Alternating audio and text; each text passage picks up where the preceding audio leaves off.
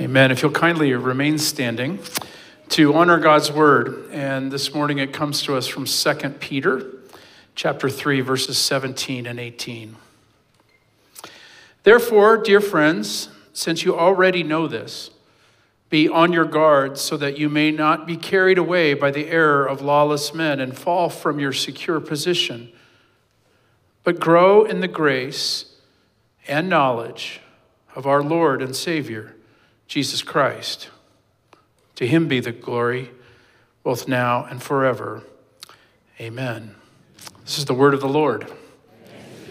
Please be seated.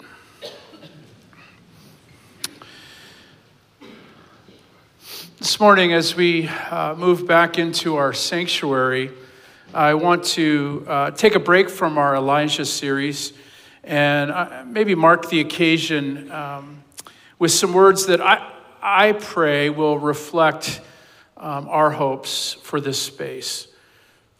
What do we propose to do here in this room? What is the goal of gathering together like this? Let us pray. Oh Lord, these words are your words, and thus it is you who should speak them, and we pray your Holy Spirit would be our guide.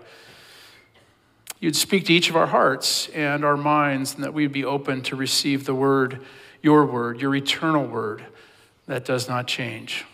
Amen. What is the goal of gathering every Sunday morning? As one preacher put it, the relentless return of Sundays. They just keep coming and coming. What is our goal? Why are we doing what we are doing? I want to talk a little bit about a high level, maybe a reset for us to just be reminded of what we are doing here, what we are doing in this space. What is the goal? We gather here this morning, and we will continue to do it. The goal is to be changed. We want to be a people who will be changed. When Peter began his letter to the churches in Asia Minor, he addressed it to the exiles of the dispersion. And the last time we heard that phrase in the Bible, it referred to the Hebrews who had been carried away into captivity in Babylon. Peter was writing to a group of Christians who they were in a place where they did not want to be. They were living in a strange land. They were living in a land because they had been forced out through persecution. They were living in a place with strange customs, with all kinds of different belief systems. And Peter was their pastor, and he was writing to them to encourage them and to warn them, to be pastor to them. They were living with all kinds of their beliefs. Their neighbors had all kinds of different beliefs and practices. Mystery cults were everywhere around them. Maybe it wasn't all that different than the society and the world that we're living in. And maybe that world is increasingly becoming diverse in its belief systems and its practices. And Peter ended his letter to this church that he loved with these wonderful words. He said, "Therefore, my friends." Now, all through this letter, he's been warning them, be on your guard so that you'll not be carried away by the error of lawless and fall from your secure position. But now at the end, he's tender and pastoral. He's writing to his friends. He's writing a church that he loved deeply, a church that he cared for. It's a letter full of hope, warning, love, grace, and above all else, we read about a pastor who was separated from his flock, but he loved them dearly. And he ends with these words that so often we use here in our church that form a benediction for us. It's also a mission statement. Therefore, my friends, may you grow in grace and in the knowledge of our Lord and Savior. What are we doing here in this room? What is the goal? To be changed, but how? How will we be a people who are changed, transformed? Well, I think part of it is that we are in the words that Peter uses here. He calls these people in his church my friends. What will we do in this room when we gather? Part of what we're doing here is we are cultivating friendship. This is a goal. We are cultivating deep friendship. Sometimes around the church we use the word fellowship. Now, you might think that friendship is a kind of a lesser goal. I mean, it doesn't, normally we don't talk about it up there with prayer and fasting and maybe some of the loftier spiritual goals. Eugene Peterson says this, however, he said, friendship is a much underestimated aspect of spirituality. It is every bit as significant as prayer and fasting. It's like the sacramental use of water and bread and wine. Friendship takes what is common in human experience and turns it into something holy. When we, my friends, when we lock our arms together in community, we are in effect redeeming, undoing the awful effects of the fall. Sin entered into our world, but it was never supposed to be this way. We were always supposed to be and were created to be in deep community with each other, in deep friendship with each other. That was the created order. But because of the fall, relationships are hard. Sin affects how we connect to each other. It hurts and damages community always. So when we gather, we want to be deep friends with one another, we're actually trying to unwork that curse. We're trying to say no and live into the way God intended us to live. I think one could argue that the number one crisis in our society right now, the number one crisis, health crisis, emotional crisis, spiritual crisis, is loneliness and isolation. We want good fellowship. Now, I don't know what your mind conjures up when you hear the word fellowship. For a long time, for me, the word fellowship was a churchy word that I associated with boredom and feelings of claustrophobia. When I was young, especially. There was that strange ritual each Sunday after worship services known as the fellowship hour. And that was the hour when folks stood around with styrofoam cups of anemic coffee and made interminable small talk. Kind of like a sanctified cocktail party, but not nearly as much fun. And when I was young and they would talk about the fellowship hour, I thought, wow, this is dreadful. Please count me out. And I just couldn't wait till my parents would end the fellowship hour so that we could leave and get on to more important things like football games, or whatever else was happening. But I'm grateful to J.R.R. Tolkien for rescuing this word for us. He gives us back the original meaning and he restores it. As many of you know, the first volume of his Lord of the Rings trilogy is entitled The Fellowship of the Ring. And it's the story of 9 very different individuals, hobbits, humans, elf, dwarf, and a wizard. And they commit themselves together in a costly fellowship where each learns to rely on the strengths of others. A fellowship where lasting friendships are forged in the midst of the fires of adversity. There's nothing churchy or boring about it. It's an adventure word. It's an exciting word. People joke that Presbyterians are the frozen chosen. But I have seen little evidence for that.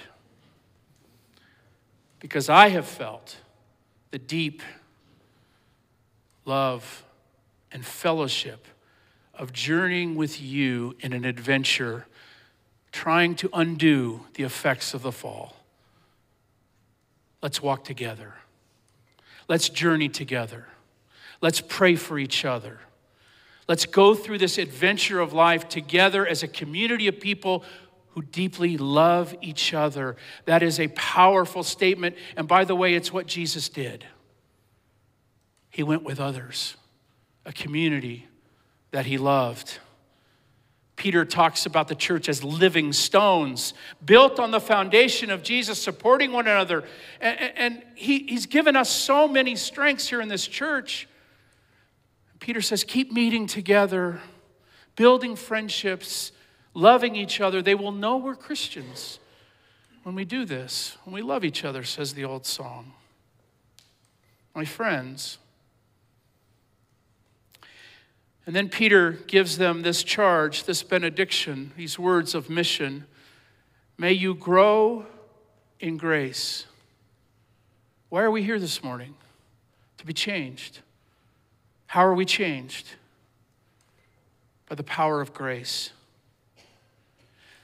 It is tempting because we're very blessed to have an incredible choir and amazing musicians. It's tempting to think, and it's very easy to slip into the feeling that what we're doing here in this room is entertainment.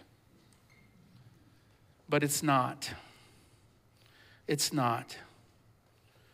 Sometimes we ask questions like, how was worship? How was it? Was the choir good today, we say? Hopefully the sermon was better than last week's.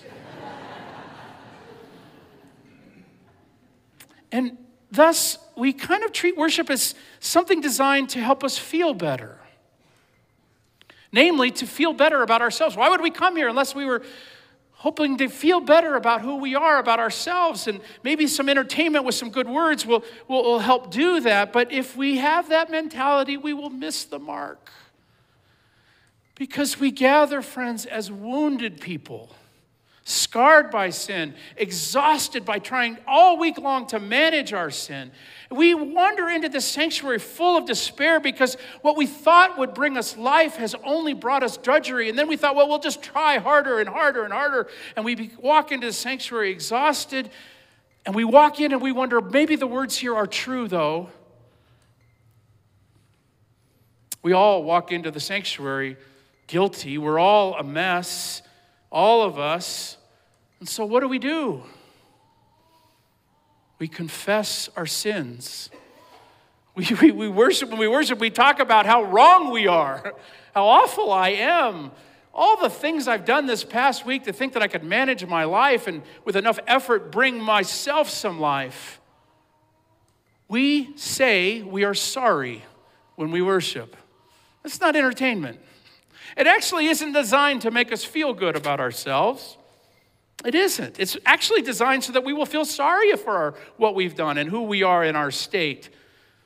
It's not the recipe for feeling good. But then, and I hope you catched it this morning, but then, it happened right here from this lectern, and we will do it every Sunday.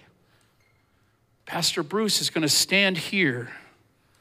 And he's going to say these words. He's going to say, hear the good news. The saying is sure and worthy of full acceptance. Jesus Christ came into our world to save sinners. Did you hear the power in that? Did it take your breath away? Pastor Lynn will stand here and she'll say, believe the gospel. In Jesus Christ we are forgiven. Wow. If true, hardly anything else matters in this world. Pastor Kirk will stand here and he'll declare to us, as far as the east is from the west, so far as he removed our sins from us. Consider it. Where are you going to go to hear life-changing words like that? Powerful words. We're going to hear it here. I envision Pastor Drew standing here and saying, for God so loved the world that he gave his only son, that whoever believes in him should not perish, but receive life everlasting. Friends, worship is not designed to make us feel good. It's not designed to make us feel good about ourselves. It is designed to make us feel good about God. Amen? And to be reminded of his grace. It's what I desperately need. I got to hear it every week after the things I said, after the things I did, after the things I neglected, or whatever else. I need to hear the powerful truth about God's character. You see, God's plan for us is that we would grow up in grace and be changed. You know, we're all going to grow in age. Right? I mean, we're all growing in age. There's nothing we can do about that. But growing in grace, that's kind of up for grabs, isn't it? It is. Wouldn't it be wonderful as you and I grow in age, we also grow in understanding of how good God is and how he forgives us? Wouldn't it be awful if your grandchildren said these words? You know, Granddad, as he grows in age, he's getting more agitated and impatient, and he's less fun to be around. Can you imagine? Or what if your children said, you know, Mom, every year it feels like Mom is becoming more cynical and less generous. Boy, Dad seems to be growing more bitter and angry, more self-centered every year. That'd be a tragedy. But what if they said, you know, as Dad gets older, I'm seeing something happening. He's more gentle. He's more joyful. I don't know what it is, but Mom just seems to be more interested in me these days. Growing into the likeness of Jesus Christ, being changed, getting to know God's character, leaning on his love, and becoming like him. And then finally, we want to develop fellowship and grow in grace, and we also want to grow in the knowledge of our Lord and our Savior, Jesus Christ. We gather in this room to learn about Jesus. We do. We teach, we preach, we do all the things because we want to know him better. We worship him. We encounter the risen Christ here in the sanctuary. There's the promise of the Holy Spirit is whenever we gather, the Holy Spirit is be here. And there are times like I envision on special services or ordinary days when we'll just feel the Spirit here in our midst, and we'll worship and we'll say thank you. And in the midst of that, we want to learn more about who Jesus is.